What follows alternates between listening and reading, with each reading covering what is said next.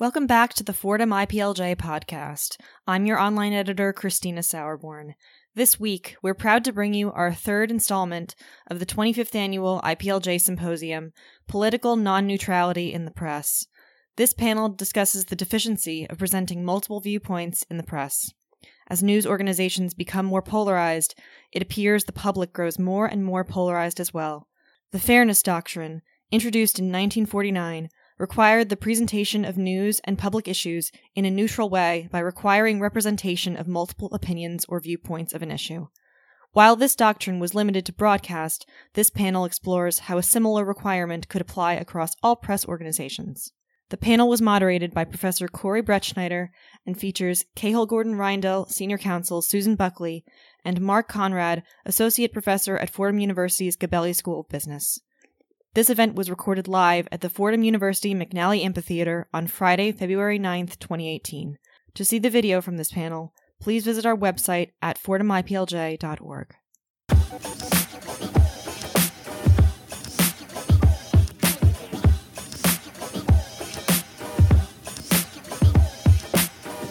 We're going to focus on the question of bias in media and the question of whether or not government can do anything at all to regulate that. And there are a couple of questions here. One is, if government is going to do something, given the modern context, what would that be? One possibility would be to return to the past, to take the Fairness Doctrine of the past that was abandoned during the Reagan administration, which broadly said you have to be neutral in your coverage, and that means inviting speakers who might disagree with the perspective that you've discussed. If you attack someone, giving them the right to respond. All of these were part of the Fairness Doctrine. There was a challenge to the Fairness Doctrine, of course, in the 1960s, and in a case called Red Lion, the Supreme Court of the United States said that there is no First Amendment free speech ban on the Fairness Doctrine. It's consistent with our free speech law. But their reasoning, if I looked at it last night, if you look at it, it's really striking how much the media has changed. It relies on a scarcity theory. Basically, there are three networks. Of course, there are only three, right? And given that, there just is not that much spectrum out there, and so we have to allow government to distribute a scarce resource in a way that might otherwise look like a free speech violation. Now, the reason I say it's striking is because obviously there aren't three networks. There's no internet in 1969 when the case comes down. There's no Facebook. So the issues, of course, are very different. So have things changed? Is it still possible to regulate? And another question, I think, for this panel that I know both panelists are eager to address is whether or not that decision was right at all, either in its own time or in ours, to say that there was a consistency of the Fairness Doctrine and the First Amendment free speech right. So these are all questions that we're going to talk about. Let me just first briefly introduce our panelists. We're lucky enough to have Susan Buckley with us, who has litigated many of these cases and represented major figures in media, major media institutions, including CBS, the New York Times, and along with Floyd Abrams is a leading expert in this area. She might also say something about her other interests that she has litigation experience in, which I think is a deeply related area, although it might not seem obvious at first, which is regulation in the context of campaigns and the political process. We're also, and I should say she's senior counsel at Cahill, Gordon, and Reindl. We also have Professor Mark Conrad, who's an associate professor in the Fordham University Business School. And he's also written about issues in media. He teaches a course on media and the law, and also directs the sports business concentration in the business school. He's published books, including the Book of Sports, Off the Field, In the Office, On the News, and a plethora of articles. So I'm sure we'll learn a lot from his remarks. So the way that we've just arranged the panel is both panelists will speak for about 10 minutes, and then we'll have a conversation, and then certainly open it up for comments and questions from the audience about how to deal with this difficult problem of bias and media. So with that, Susan Buckley, I'll turn it over to you. Good afternoon. Thanks for having me. I'm on the question of, is the media biased, or is the media becoming more biased or less neutral? I'm not an originalist thinker, but I think on this question, it's kind of instructive to go back to the time when the Constitution was being adopted, or at least start there, or at least look there. And if you look back at the role of the press in the 1700s revolutionary America, the notion of political neutrality would have been laughable to them.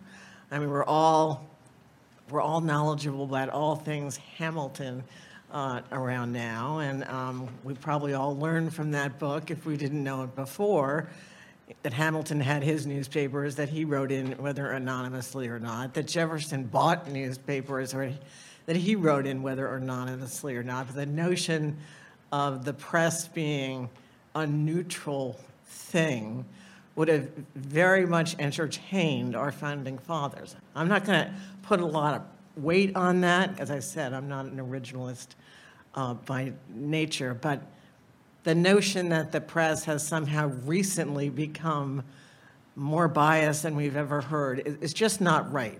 I think it's different, but it's just not right to say this is a new thing.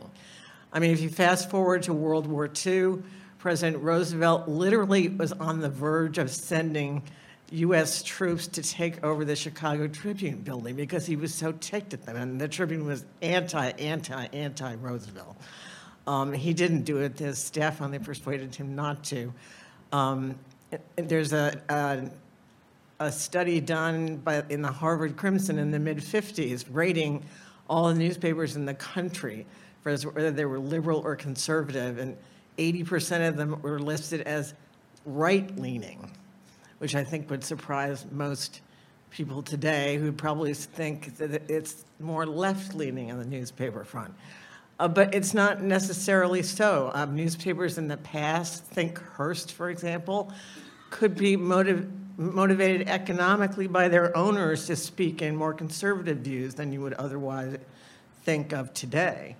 My only point is this is not a place in history that is wildly unusual. It's different, but there has not been a time in American history where they haven't been talking about press bias or not. Now, why is it different? I think it's different because instead of following an economic model that you want to reach the most readers you can, which would presumably force you to be more accommodating to all sides in your coverage, we now end up in sort of this niche marketplace where people want to speak to small audiences, or just these kinds of audiences, or those kinds of audiences, which therefore can force or permit, if you look at it that way, more narrow perspectives. Advertisers weren't looking for niche audiences 20 years ago, but they are today. And anyway, that brings me around to the question that was put on the table, which is if one assumes that today the press is too biased one way or the other, can the government step in and impose something like a fairness doctrine requiring coverage of both sides of an issue, for example? And in my mind, the answer is so clearly no. It's impossible, I believe. One reason is because the fairness doctrine, I think, was unconstitutional way back then, and although the Supreme Court disagreed, it is certainly unconstitutional now. And the reason is, as the professor intimated, in the broadcast industry, the government has to play some role. The government has to play some role because the radio spectrum over which they broadcast is narrow. The problem they found when they first passed the Radio Act was everybody was interfering with each other because they're on all these different airways. So they had to make licenses and say, CBS, local CBS, you get this airway. NBC, you get this one. ABC, you get this one. So they had to get somebody to grant licenses, hence the FCC, and give them to people. So the government had to take that step. And in passing the Fairness Doctrine, the court would later say, because the spectrum is limited and the government has to have a role, and not everyone who wants to have a television station can, you're going to have to take some responsibility to be fair, balanced, air the views of opposing candidates and viewpoints. The spectrum scarcity rationale, which is what we all called it, only applies to broadcasters. It has nothing to do with cable, which isn't broadcast over the airwaves. Obviously, it has nothing to do with print medium. Most importantly, it has nothing to do with communications on the internet. So it's only the broadcasters that have to have this regulation in order to keep them from screaming at each other's ears.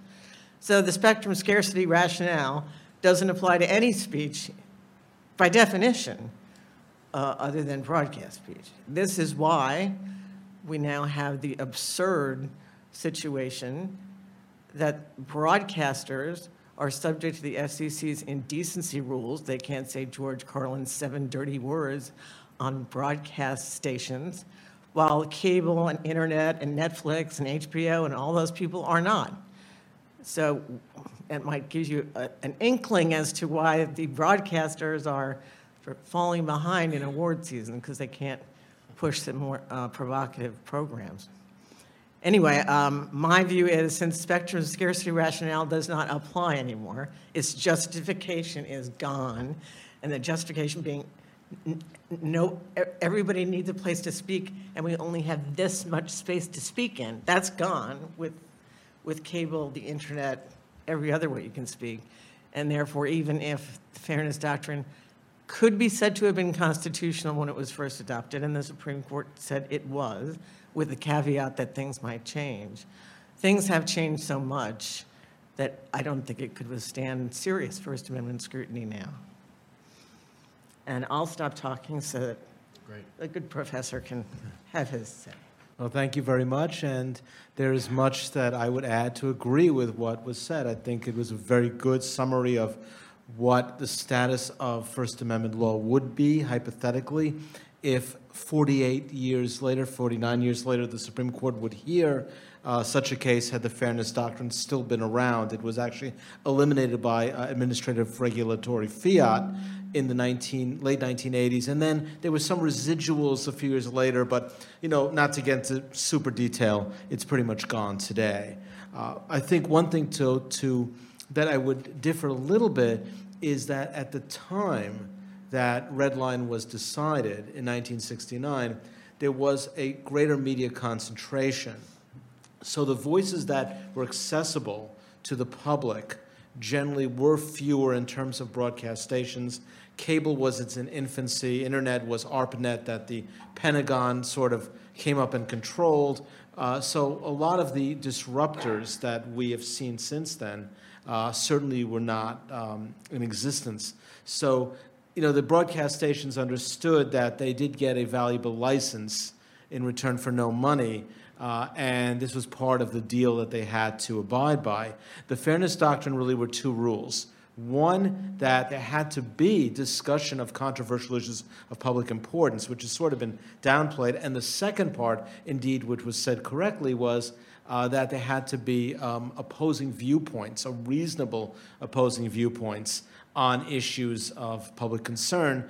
Basically, if the station had an editorial, then someone else who opposed the editorial could go on and had the right to do that. The Red Lion case involved, by the way, one Billy James Hargis, who was an evangelical preacher at the time, and apparently trashed an author of a book who wrote a book about his favorite presidential candidate, Barry Goldwater, and really basically trashed him. So he wanted access to the station. The station said no, and ultimately the rest is history. So the facts were pretty compelling on the side of the one who wanted to respond to, and the Supreme Court, I think, looked at that as well. Certainly, in retrospect, and certainly in the years gone by, we have a very different universe, and to have just a rule allowing over-the-air broadcasters and nobody else, would be under-inclusive. and certainly have the rule today at all would be most likely unconstitutional. Again, possibly a viewpoint discriminatory issue as well. So I would tend to agree that this would not be good law today in the way it was constituted.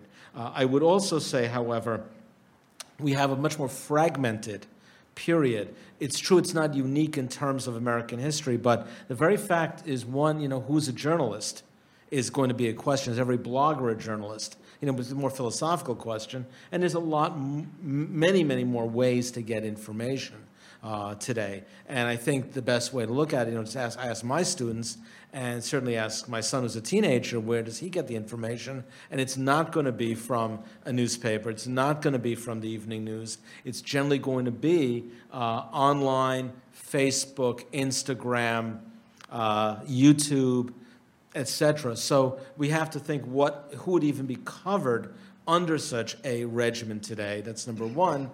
And number two, which still is troubling, that there are not a lot of siphons, a lot of editorial control over what is posted, and hence all we have to do is look at last year's election and look simply what's online, and a lot of it is cringeworthy, and some of it could be more than that. So I think there is certainly an issue here. I don't know if an access rule today is going to be the way to do it, at least in the classic sense. We will get net neutrality a little bit differently.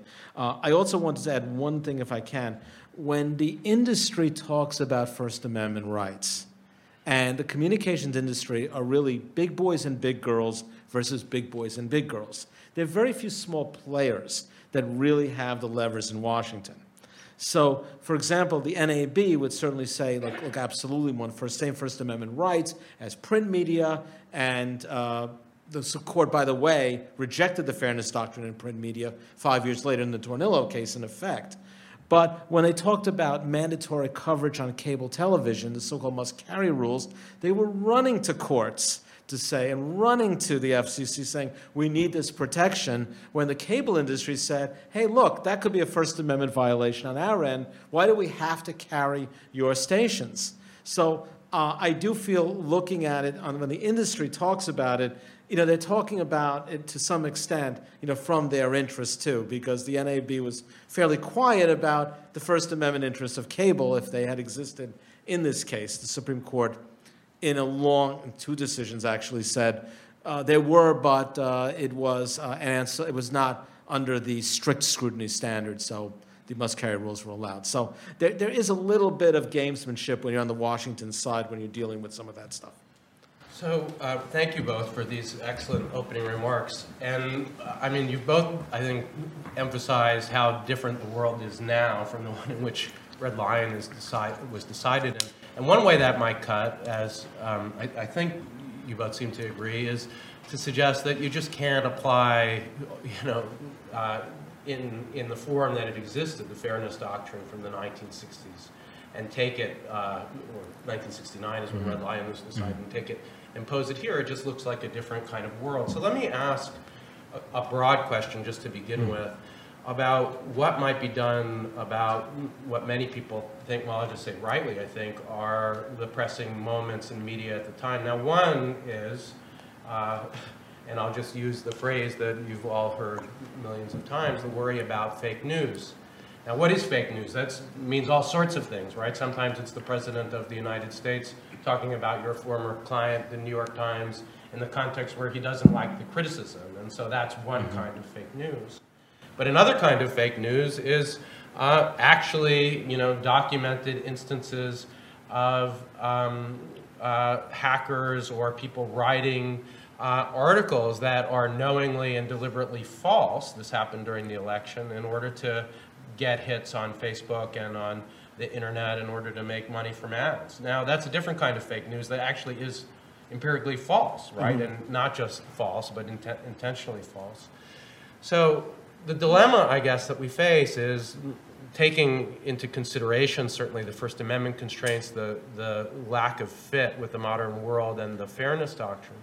What, if anything, can be done about this, at least this second kind of real fake news? Are there forms of regulation that could be creative either self-imposed by media organizations, by government regulators, by internet providers, which is now a kind of different level of analysis, or companies like Facebook, to deal with this very real problem. Just ask both of you that question. I think I certainly will remember the day I was sitting at my computer and popped up the ad which told me that the Pope had endorsed Donald Trump for president. And I stared at it and said, now this probably tops them all. But we learned after the election that many Catholics thought that the Pope had endorsed Donald Trump for presidency. Now that is frightening and scary. I mean, that's got to be the prime example of fake news in this election, at least for me. So one answer to that is, how do we deal with that? One answer to that is education. That's one. I mean, a lot of people have, I think a lot of viewers and listeners have not been educated on the difference between sort of editorializing opinion pieces, news pieces. I mean, I think some people think the New York Times is way left liberal. Well, maybe editorially it is, but it's very highly considered in terms of its news reporting, of trying to be fair. It's certainly classically considered the fairest, or was from ever and ever and ever. In this world we live in, it's harder to tell. The Times tells us, here's an editorial, here's an opinion piece, here's an analytical piece, and here's a straight news piece. You can just read it on the paper, you know who's talking. But when we turn on MSNBC, are they always opinion pieces? Are they sometimes news? Those of us who look at journalism can tell, but I don't know that the average teenager or maybe even college student is sophisticated enough in the ways of reading and learning about how to digest news and information that we might want them to be. I mean, I think in terms of government regulation, how would that happen? Really? Are we really going to give the FCC the power to tell us what we can say and not say about the issues of the day? Certainly all of the press decisions in the 60s and 70s would say government doesn't have any role. That's what the First Amendment says. Congress shall make no law. That's as simple as that. What don't you understand about the term no law? So my biggest fear about regulating things like fake news through the government is we don't want the government to have that power. Do we really want the president's commissioners of the SEC going through and applying this wasn't fair enough, this wasn't right? I do not think so. And what about just taking your own suggestion about the importance of labeling a regulation from the FEC that asked providers to do that said, try to label what you're doing? Or alternatively, legislation from Congress. These are all things that are in the air. I think people don't know what to do. But one possibility is to demand some kind of labeling from maybe not the companies themselves, but from the providers. So have Facebook label, for instance. That's one thing they might do voluntarily. Another possibility is that there could be government compulsion when it comes to that sort of regulation. So just taking your own idea. On the one, here I'll just ask one follow-up question that just to lay it out for people so that you could see it. One question is whether or not that forced labeling would itself be viewpoint regulation. And yes. That, I don't know that that's obvious, right? What is viewpoint regulation is saying you've got to say, America is great, or you've got to say, this country is bad. Those are viewpoints. Now, what about this sort of other kind of regulation that says you need to label, what you're doing? Is that a violation of the First Amendment? Do you want to respond to that or have any thoughts about it? It makes me queasy and ill, only because I can't, I'm back, my head is back at the FCC watching guys in little green hats go, no, yes, no, yes, and that's the least of what we want. You think it is viewpoint regulation too? I'm not sure I would even put that label on it, but I know I don't want those green little hats telling me what I can and cannot call my editorial. Certainly, the Society of Professional Journalists, other organizations have codes that many press organizations abide by and agree to follow, which are very aspirational and they take quite seriously, and they better, because they're used against them if they ever get sued for violating them in court. And those organizations and newspapers, publishers who comply with them are the ones that you would consider to be the best in the country. The more people that would do that, that's fine, but that's not where the fake news is coming from. Mm-hmm. Right. So let me ask Susan just one more follow-up, and then, Mark, I'll ask you a similar question. But what if the regulation was not of the media organizations, but of the provider? I mean, so the response, I think, from the pro-regulation people is, I think, as you said, it's not necessarily the regulation of a viewpoint, and we're at a point where we have these traditional media organizations which could be, in the past, trusted to self-police, and the market could basically take care of itself, mixed with Corey's news organization that is spewing out intentionally fake stories. And so the argument is we need some, not viewpoint regulation, but some sort of meta-regulation that doesn't impose a particular viewpoint, maybe not on the news organizations, but on Facebook, to tell us, okay, yeah, this is the New York Times, they comply with a set of journalistic standards. This is some person writing from Bulgaria. Well, there's nothing wrong with Facebook imposing those conditions. Right. What about government on Facebook? They're not the government, but Facebook now has certain qualities it will kick you off for or not kick you off for. So if they want to start going down the road of being police, which they've tried to avoid for so many years, they have that path to take. And government imposing that standard on Facebook? I just don't think so. Think about the very interesting case of a couple of years ago, United States against Alvarez.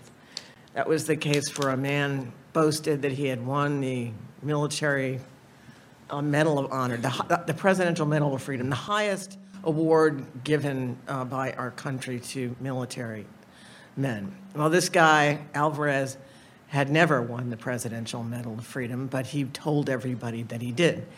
And he was then prosecuted under a criminal statute, which made it a crime to lie about receiving military medals that you didn't receive. Who knew we had a statute for everything, right? In the case, he was convicted. He really had no defenses under the statute. The case went out to the Supreme Court, and the issue was, can the government punish speech that is just because it's false? And in one of the most controversial decisions in a while, the court held no. And they blew up his conviction, and Mr. Alvarez was held to go. Basically, everybody, the guys on the United States side had argued, there's lots of opinions out there, justices, saying that there's no good that comes of false speech, that false speech is not something we care about.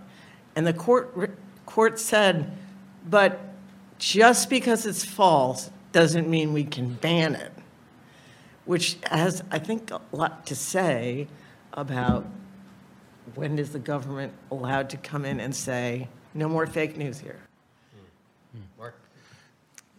Well, it's really difficult to come up with an easy solution. It's obvious. I have a couple of ideas, though, on the governmental side. And they could be controversial. I don't agree with them, but I'm throwing them out.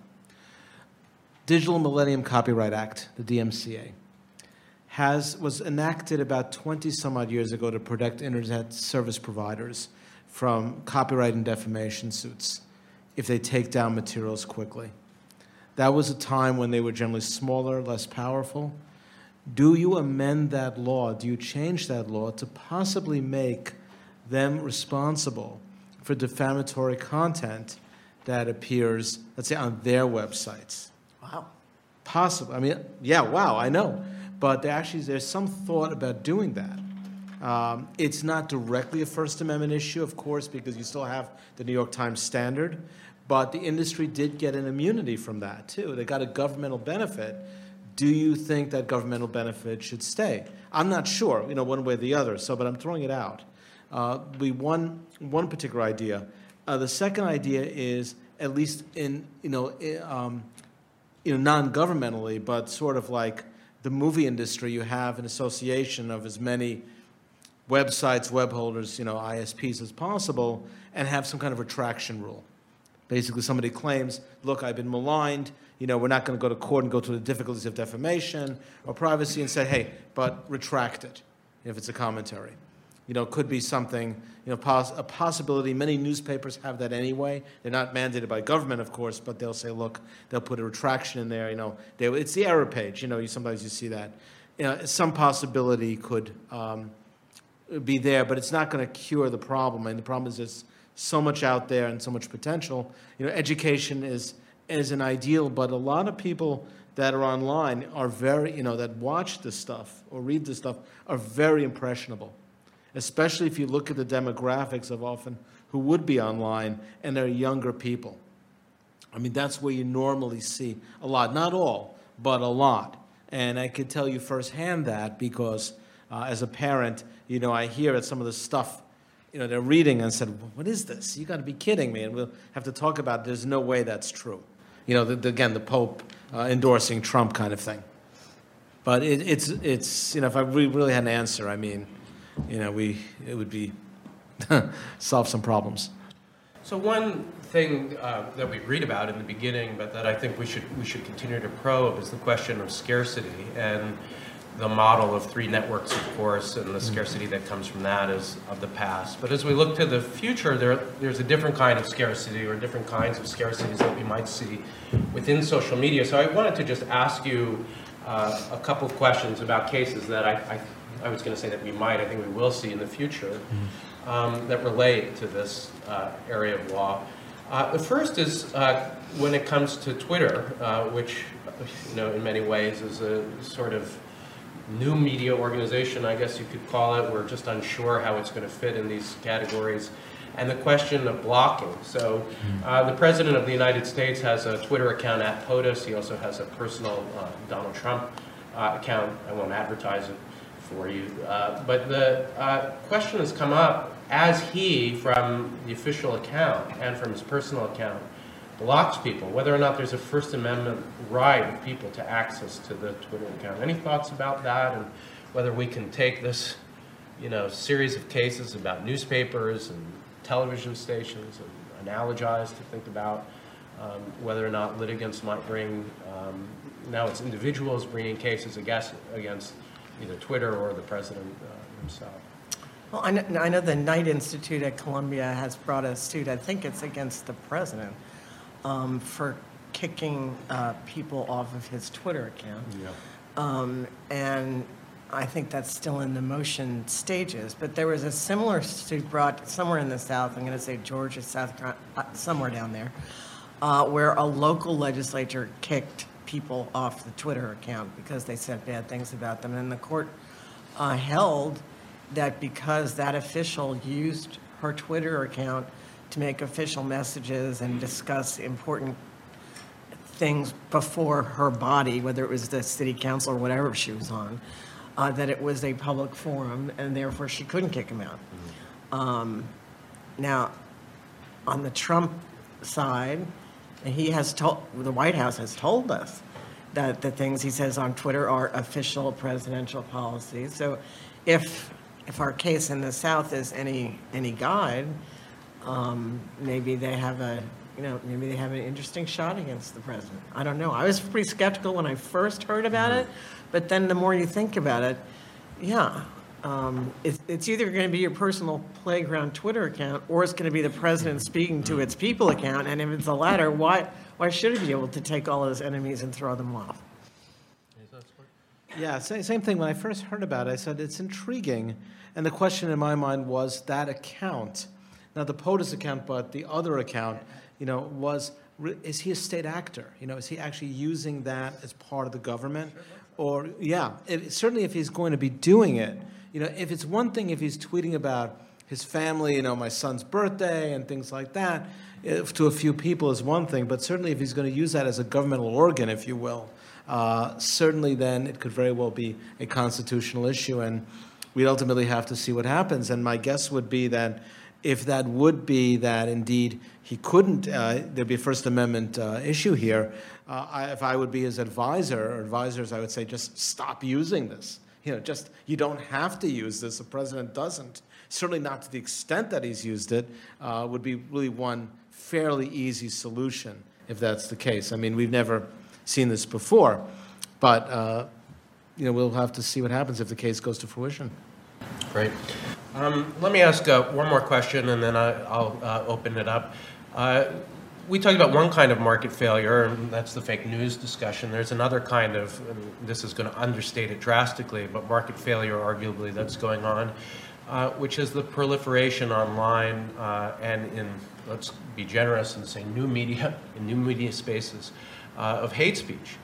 Now, the doctrine of viewpoint neutrality places limits certainly on the kind of bans that government can have in regard to hate speech. It allows for regulation of hateful threats, but at least in the modern doctrine, not of viewpoints, even if they're deeply racist. And we can think about the distinction in Virginia versus Black, for instance, between a cross burning on a field, which is protected, and one on a lawn in retaliation for a fight earlier in the day, which is not.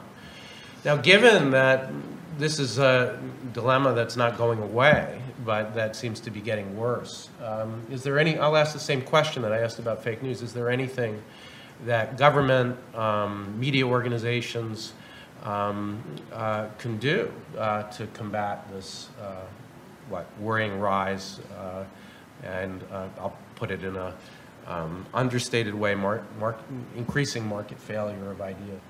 I think on the hate speech issue, there are constitutional exceptions that apply. I mean, if the speech incites imminent lawless action under Brandenburg, then it can be banned. The true threats doctrine is probably the closest you're going to go to get people making threatening speech can get prosecuted, and they have been. Racist speech, that's going to be hard. It's going to be hard to say you cannot express a racist view. I just don't think that's going to pass muster. Now, of course, Facebook or Twitter or the New York Times or anybody else who has people commenting on their sites, have varying standards of appropriateness. Sometimes is the word they use, sometimes whatever. Why not? Why aren't they using it? It's just that there's not always a there to regulate. You know what I mean? If Twitter isn't prepared to do it, and they're not looking like they're prepared to do it, and who's going to? The only way to do it is to drive them out of business. I mean, just have enough people not subscribe to it as a protest to what's going on, or turn off your Twitter accounts. And, there is one thing to say, the bottom line is the bottom line, because it'd be very hard. I mean, you have the RAV case by the Supreme Court, which invalidated the state law in Minnesota regarding hate speech. Brandenburg is a pretty limited exception, and it really wouldn't apply online. It's going to be pretty tough. And there are a lot of these comments and a lot of these sites out there.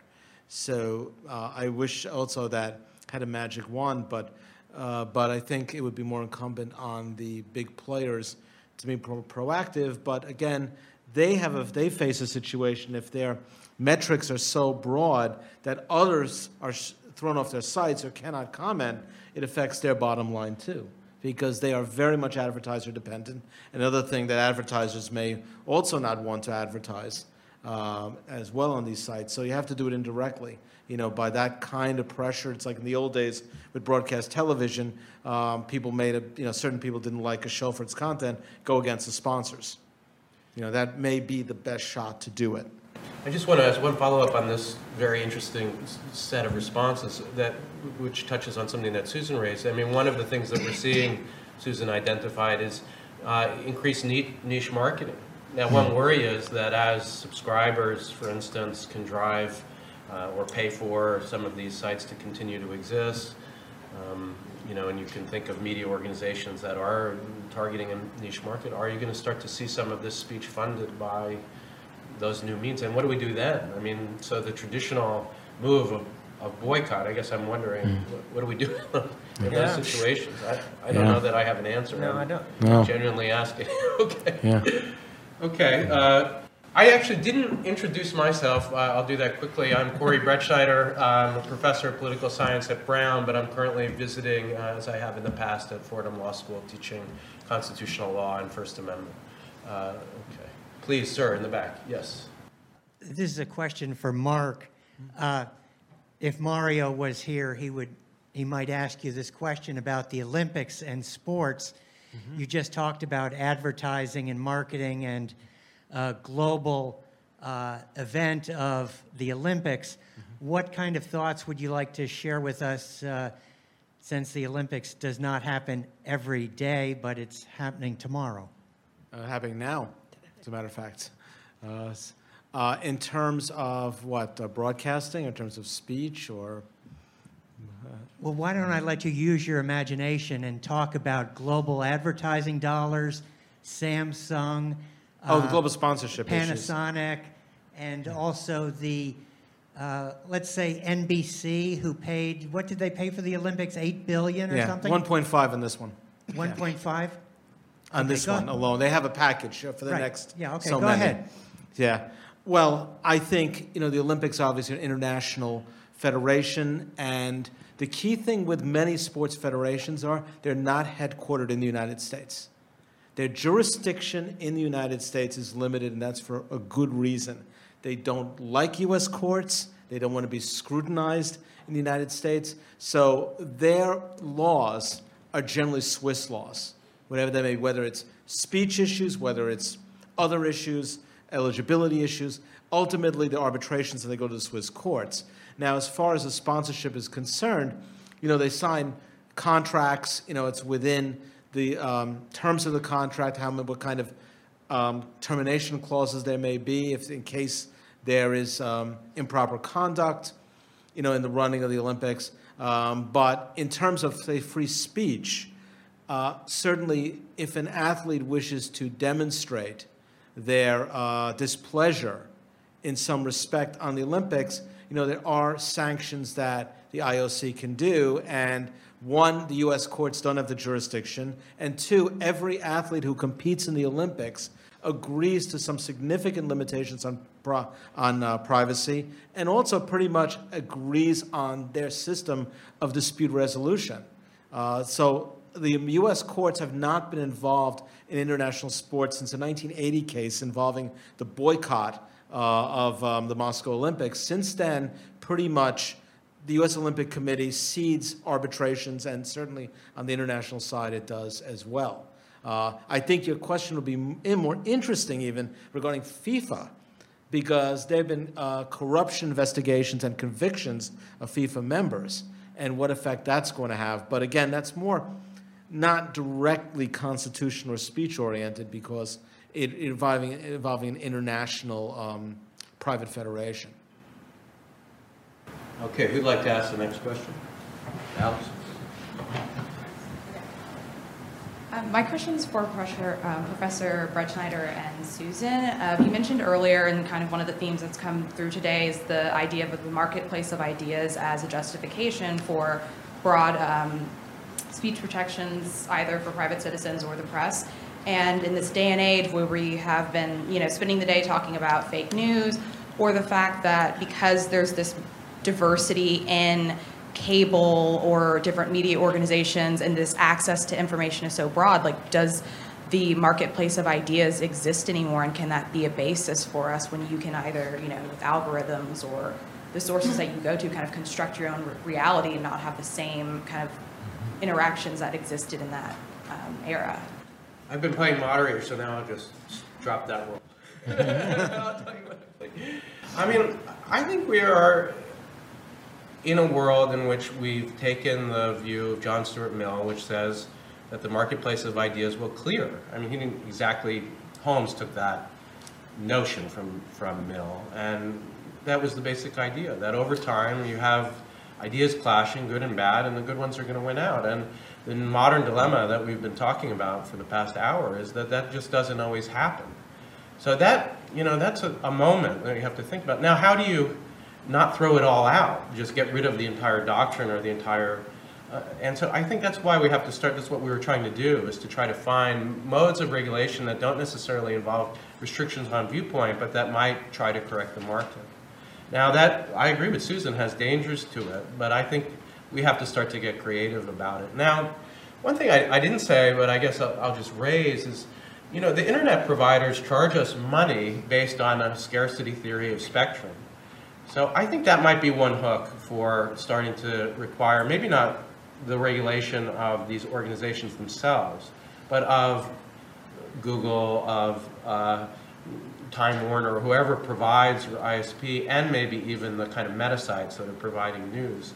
And I think the kind of proposal, I guess, that I was asking about, but now trying to defend, could be justified on something like the red line scarcity theory, that the spectrum isn't unlimited, and it's not regulation of the organization, it's not regulation of a viewpoint, but if they don't, on their own, start to propose something like labeling, educating their own viewers, including young people, about what they're seeing, I think there is a justification for regulation coming either from Congress or from the FCC that would require something like labeling and maybe even a ranking of organizations in the way that Facebook is now trying to think about. But I just don't think that we can do nothing at this stage, given how bad things have gotten. Well, what about, why can't we try to put some control back into the viewer, the reader? I mean, you could imagine a world where you sign on to Facebook and said, I don't want to receive anything from Russia, thank you very much. Yeah. Why would it be so hard for them to do that? Why can't I control what I want to read, what I want to see? And if I don't want Russians telling me how to vote in the election, I can just say, I don't want to hear anything from that country. Now, I'm not sure that's not a great testament to the marketplace of ideas, but with all this technology, we should be able to come up with creative solutions rather than squashing the journalists or the speakers, how we seek to choose. I mean, when I see junk stuff on the internet, I don't read it. I'm making that self-selection, but maybe I have a more sophisticated knowledge and background in journalism than some other readers or younger readers. Yeah, and the worry is the 18-year-old kid who is voting for the first time, who really doesn't know anything about the process, and really likes the Pope. Yeah, exactly. And the education that they're receiving is just from their newsfeed. Now, it could be that these organizations are going to self-regulate, and that what we'll see in the next few months are proposals like the motion picture one that you suggested, which I believe is voluntary, right? And, maybe that will correct it. But if we don't, I think then, that is the role of government, is to come in and to do market failure correction. Now, what you can't do, I think, rightly, and is a drastic and awful solution, would be coming in and telling news organizations what to write. And so we want to avoid that. But I think something like the sort of regulation of Facebook, of Google, that requires labeling, that requires a sort of, taking a stand about what's true and what's false, at least in a very basic sense. That if government doesn't do that, then I think we could just lose control over the information that's out there. The whole regime rests on, we have a past where there just wasn't that much information. It wasn't as vast anyway as it is now. And there was a way of sort of, the market was working, I think, better than it does now. Now, that's not saying we should go back to a world where we punish organizations for criticizing the president. That's, there are reasons why we have the doctrine of viewpoint neutrality, but there are non-viewpoint modes of regulation.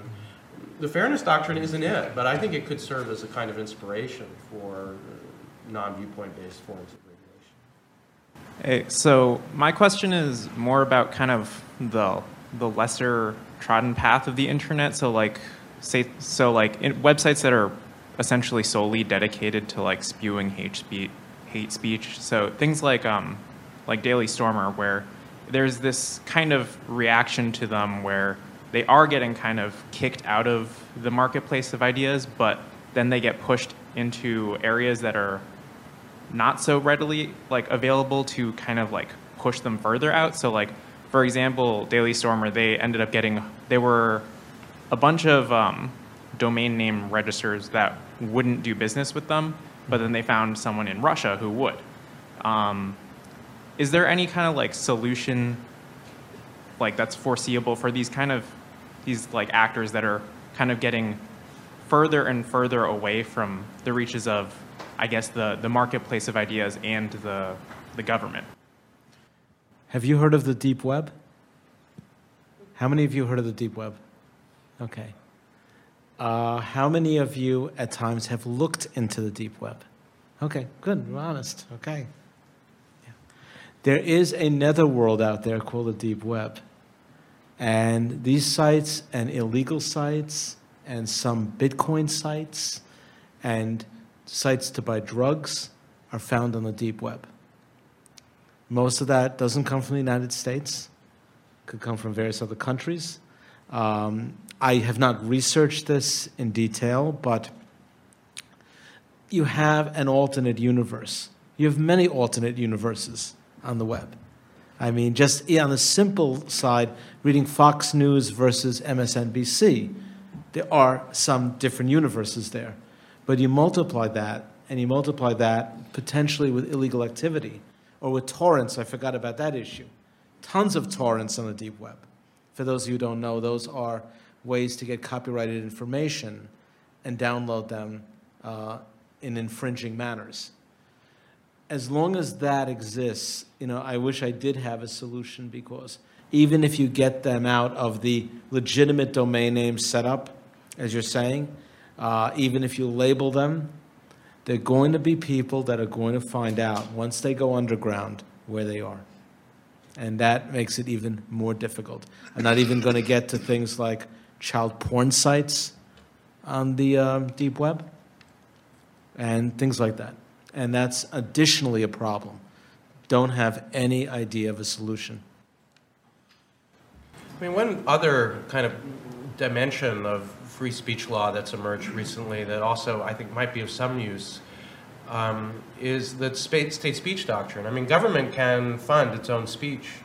And it could be that one way, aside from driving out actors or driving them underground, but to kind of combat the issues of fake news and the kind of racism that we're seeing increasingly online, is something like the BBC model, where you have a government-funded entity or PBS or NPR model that exhibits the kind of truth-telling characteristics that you want to see and the deliberative aspects that you want to see from media organizations. That's under fire too, unfortunately, the public funding for these institutions. But that is not a violation of the First Amendment. It's government, funding speech.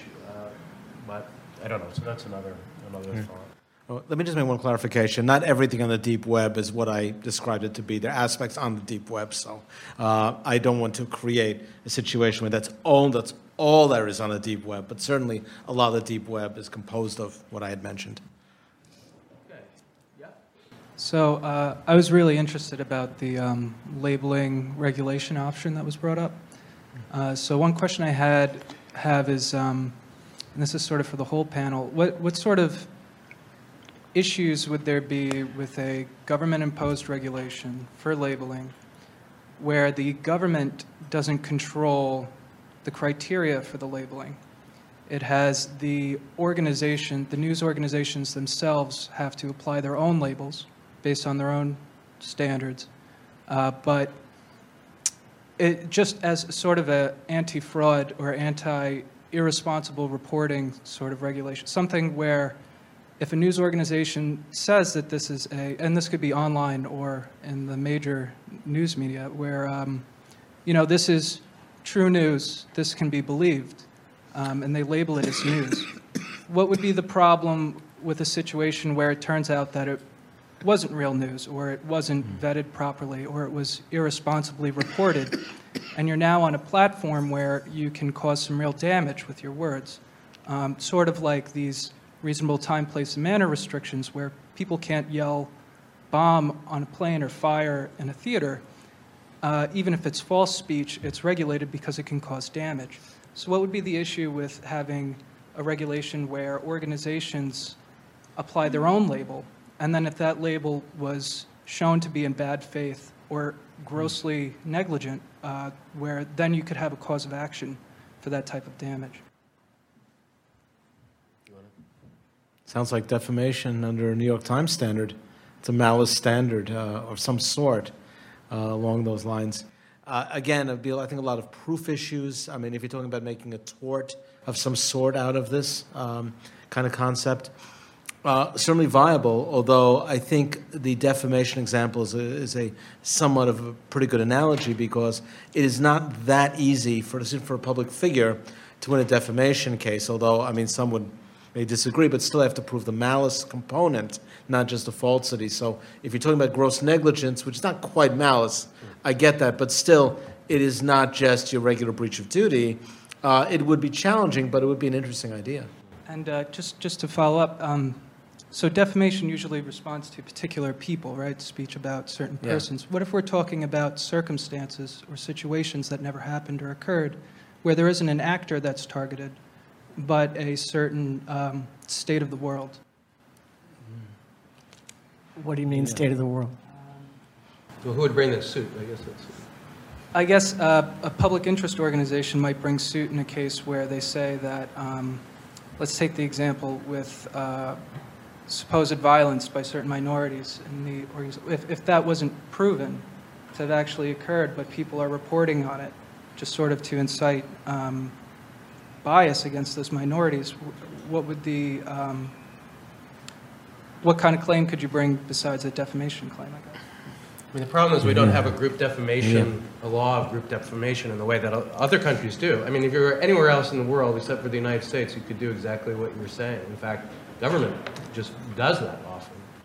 But because the First Amendment has this distinction that we were talking about earlier between generalized viewpoint and individualized threats, and between individual defamation and group defamation, you can. And the idea, I think, is that we don't have a tort of group defamation because of the First Amendment limits, with the idea that group defamation is a kind of idea. Now, that might be something that you're challenging, but it would require an upending of the doctrine. But you know, it's unique to the United States, so maybe we need to rethink it. I mean, I think the thing that you're saying about individual defamation is very interesting, that you could sort of make it easier for individuals who are maligned by these fake news websites to go after them. The problem is that, you know, you're not talking about the New York Times or CBS, who can afford to hire Susan Buckley or who has deep pockets. They're individuals often that are just out there, and you know what that suit does, I don't know. You know, you're not going to get damages. Prior restraint, you might speak to that. That, you know, you're not going to get that. So I don't. It's, you know, it's a morass of complicated issues, and I don't know how much the defamation, the tort way of doing it, will solve. Do you have any thoughts? Well, it's kind of like what happens with these responsible news organizations who do agree to abide by these, like Society of Professional Journalists Code or any of the other editors' codes, that in the cases that follow for the reporting of the false information, the plaintiffs use the codes as the hook to say, you promised to do X, this article violates X, therefore you're violating your own standards, and therefore you should flunk as you would in any regular negligence case. Now, depending on whether you have a public figure as a plaintiff or not, they are successful in using that model because you don't have the malice problem. You're using their lack of following their own guidelines, which in your analogy would be following their own, you know, headings or whatever it was. That it has been successful, but it doesn't work against in public figure context. Do you think it would be effective against individuals as opposed to news organizations who are sort of doing this out, and would there be a way of using the threat of suit to? Well, I think we're seeing all over in the freelance journalist community that there's an awful lot of suits being filed. I mean, for a long time, people were somehow under the impression that things you said on the internet were not really, didn't really count. And then all of a sudden, all the libel suits and other kinds of suits started coming, and it really hasn't been until the last 10 years that we've really started to see the wave. But I don't know how I'm going to, unless it's Twitter or Facebook or whatever platform I'm writing on that's going to impose the standards. I don't know how we get there. and it's the Communications Decency Act sort of discourages publishers on the internet from having any role in telling what its speakers can say, because if they step into that role, then they step into potential liability. So they are rewarded for saying, I'm not setting any standards or telling any tales or telling you what to do. Yeah. So that's. And that's what they wanted. They wanted the. I think we got time for one more quick one, and then we're done. Thank you. I'm wondering if you could speak to the role of private platforms like Twitter, to use the presidential example, connected to the Columbia lawsuit, for example. If we have, if it's state action, if there are First Amendment issues there, but they're a private platform, they're not the White House's website. Right. Can they be compelled? What is the role that they should play? He's arguably violated their terms of service, but they've said they're not going to shut him down for that. So if you could talk about that sort of state action, say, private platform interface. Yeah, I think we had somebody from the Knight Foundation here, but they must have left. I hope I'm not misstating it. My impression is that the lawsuit is against the president. Yes, everybody understands that Twitter is a private platform. It's not a state thing. It's not even his @POTUS thing, which might be a little bit different. It feels different to me. Now, that is the big issue in the lawsuit. Is there any state action? And Twitter's like, people can kick off whoever they want. That's up to them. It's their Twitter account. We just provide a lane for people to use. So that's. Why is the state action not the president's Well, sitting there tweeting? that's the argument is, if he has said, and the White House has confirmed, that this means of communication is his official way. It's the government talking to its citizens by this method. I mean, he has issued declarations. I'm going to the transgender in the military that came directly out on Twitter. So the argument that the Knight Foundation is making is this has become the government, the government's, your way of speaking as a president. And if you're going to use that as your official way of speaking, then you have to be able to treat everybody equally and not kick people off. That's their argument. Let me throw out. Oh, sorry. It has raised a few eyebrows and has many defenders as well. Here's a kind of a law school professory way to look at it. It's kind of out in left field or right field, depending on your view. In 1946, the Supreme Court ruled in a case called Marsh versus Alabama that a company town took the imprimatur of a state actor. Therefore, its ban on leaflets was unconstitutional under the First Amendment. The town claimed, we're not the state, we are the town of XYZ company. Maybe it's possible, given that there's some, like Twitter or Facebook, could have that imprimatur of something like the company town as a disseminator. I mean, it's obviously a long shot, and something I'm not saying I would necessarily agree with, but one could argue that does something that ostensibly is private take on such a public function that ergo it takes on a state type of function, a thought.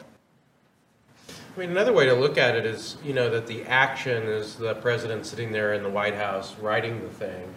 And, it's as if somebody records that and then it goes out there into the world.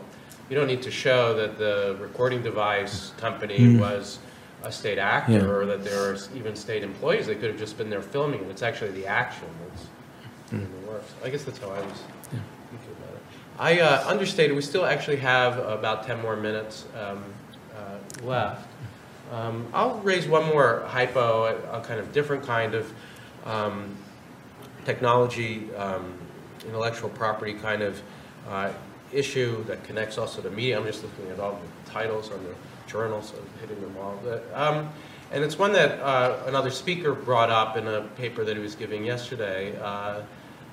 Professor Selvane is thinking about this issue, which I was introduced to. There are some websites or apps that are going out there and doing the following thing, and I'm just interested how the red line sort of issues that we've talked about might or might not figure in. And they're saying, if you take our app, say Facebook or Snapchat is doing this as well, we'll basically give you free internet access. And the way they do this is by saying that our app is designed to not cost you anything on your ISP. Is that something that, if they're kind of out there offering this sort of access, there's any way to regulate when it comes to speech and what they're providing or not, given the theory that spectrum is actually a public good that's, you know, enabled by the government, or the FCC claims at least to be able to regulate? Or does that worry you both too, that government would be intruding on what the companies will say are innovative ways of getting themselves out there, and sort of bypassing the traditional ways of doing it? Could I respond with a question? Yeah. Are you talking about the spectrum allocated to the mobile phone band where the app comes from?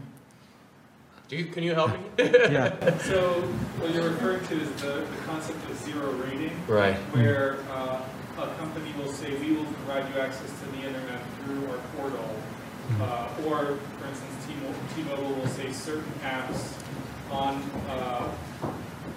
through T-Mobile will not count towards your data limit. So you can, if you want to go to Netflix on T-Mobile, that's free. If you go to any other website, we'll charge you. And the idea is certain things will cost you, others won't. And I guess you're asking, does that create a free speech problem long term? But isn't that private? I mean, is that a decision made? I mean, the apps are not licensed, you know, and is the spectrum space directly connected with the FCC auctions of spectrum space that allow this to happen? So this is occurring not in the regulated spectrum right now, but it theoretically could extend to that if the FCC chose to switch over from, switch over ABC's spectrum to Wi-Fi, to more Wi-Fi related carriers. And it's a broad way of asking the question of whether or not these old arguments for limits on the fairness doctrine or whatever it was on the channels now we're going to extend either to the existing spectrum or either to these sort of newfangled ways of getting websites, apps out there. The next question, I'm asking questions on this because the next question, because the red line said the spectrum was finite.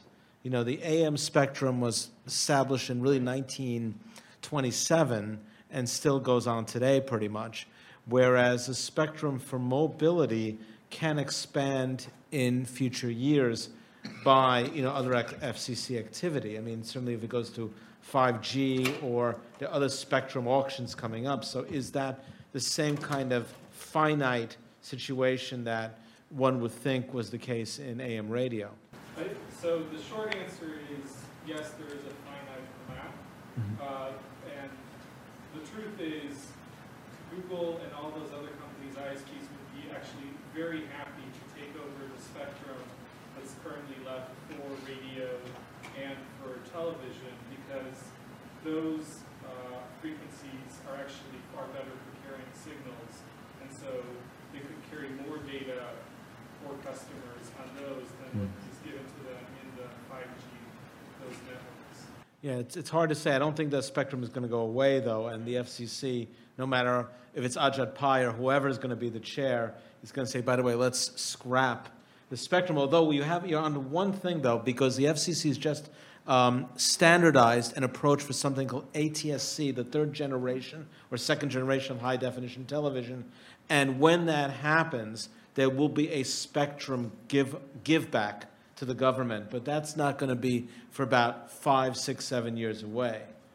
So that may open up that spectrum, and they may ease that argument. But again, that was determined in those December rulemakings that you had the net neutrality stuff. They talked about this new form of HD or TV coming onto the fore. So you're going to hear about it in the next year. They start selling receivers with that format. I should say, as somebody who teaches First Amendment, it's also changing so fast, and the technology and these issues that we were learning about yesterday it's just very hard to use the analogies of 3 networks to think about them, but we'll have no choice, I think, going forward. We have about 7 minutes. I was going to ask a pretty controversial question towards the end, so we've got 7 minutes left. We're talking about this sort of model of Red Lion and the issue of scarcity and whether it applies now or not. And another area where scarcity was thought to apply is in the area of campaign finance rules, that there's a limited amount of resources out there for campaigns, and that's why one theory of why you could allow regulation is because unlike instances of unlimited speech, limited resources have to be distributed, as Red Lion argued, with regulation in mind in order to care about basic fairness. And that was the justification of a lot of campaign finance reform. Now we have the Citizens United case, which seems to say not that attention is unlimited, resources are not necessarily limited when it comes to campaigns. Is that another area where the court had a notion of limits that now maybe it needs to abandon? And I guess the Citizens United does move in that direction. How far does it go? Did you want to think about that? Or, I know, Susan, that you've worked on some of these cases, so I also would invite you to just say, what you've done. No, we represented parties in the McConnell v. FEC and the Citizens United case itself, and to be forthcoming, we are on the First Amendment side of the case, which most of my left-thinking friends think was the wrong side of the case. We were against the campaign finance regulation and urged it was unconstitutional under the First Amendment. Do you want to just remind us of the facts of McConnell? Just people don't. Well, McConnell challenged the new McCain-Feingold Act, the BICRA, Bipartisan Campaign Reform Act, and in the McConnell case, notably the first time around, the regulations and the statute were upheld. Years then passed and facts changed, and we came up to Citizens United, and the issue in Citizens United was, can corporations be banned from spending speech independently on federal election campaigns? In other words, the ban on corporate independent spending wasn't consistent with the First Amendment. Back in Buckley versus Vallejo, which was the first case to consider the First Amendment in the context of campaign financing, one of the arguments that the government had made, saying we need to restrict people from spending money, is that we're going to put on lids, caps, so they can only spend so much. One of the rationales for putting caps on independent spending, as opposed to campaign donations, was we should try to equalize voices. Everybody should have an equal voice in politics. The same rationale was offered when Congress, in the Bipartisan Campaign Reform Act, passed an amendment called the Millionaires Amendment, which says if you're a candidate running against a millionaire, you get to spend more money to try to equalize you with the millionaire. Both of these rationales were thought to advance that people should have an equal access to speech about elections. In Buckley versus Vallejo, back in 1976, the Supreme Court struck that down right away and said, the one thing the First Amendment isn't in the business of is equalizing voices. So this equalization rationale, we reject it. Anybody can speak as much as they want, and if rich people have more money to speak, that's the way it is. But we're not going to be in the business of saying how much speech you're allowed to do. So if it is true, as the court has now repeated again, that the equalization of voices is not a justification the First Amendment can tolerate, then I think that answers your question. Any last thoughts? Just a quickie. When the decision came down, I was not in favor of it because I've never been really comfortable with the idea of money equating speech.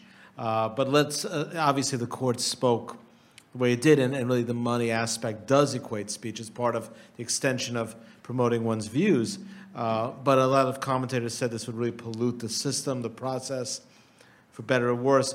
At least one thing in the crowdfunding era, I think we at least been able to see a greater equality in raising money because, Bernie Sanders didn't have in his campaign the big money contributors. Most of his contributions came from smaller contributors online, very effective online operation, and I suspect candidates in the future are going to use that more. So the question's really going to be, I personally not through with the decision, but I'm not an expert in that area of First Amendment, but what will the long-term effects be? And they may not be as terrible as many people have said, although we'll have to see. I think we're out of time. Please join me in welcoming.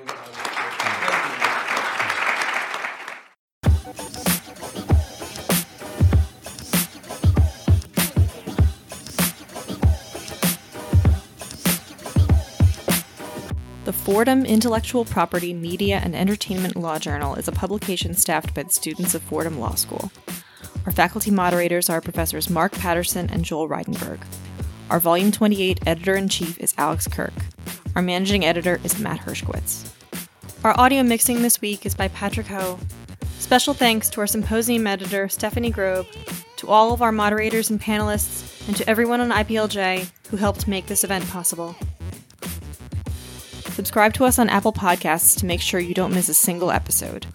If you liked what you heard, please rate us and give us a review. It lets us know how we're doing and really helps our visibility as we continue to grow year after year. For more information about Fordham IPLJ, please visit our website at www.fordhamiplj.org. You can follow us on Twitter at FordhamIPLJ or on Facebook.com/FordhamIPLJ. Additionally, you can support Fordham IPLJ and unlock exclusive bonus episodes by visiting patreon.com/FordhamIPLJ and becoming a patron for just $1. I'm your online editor, Christina Sauerborn. Thank you for listening, and we'll see you next week.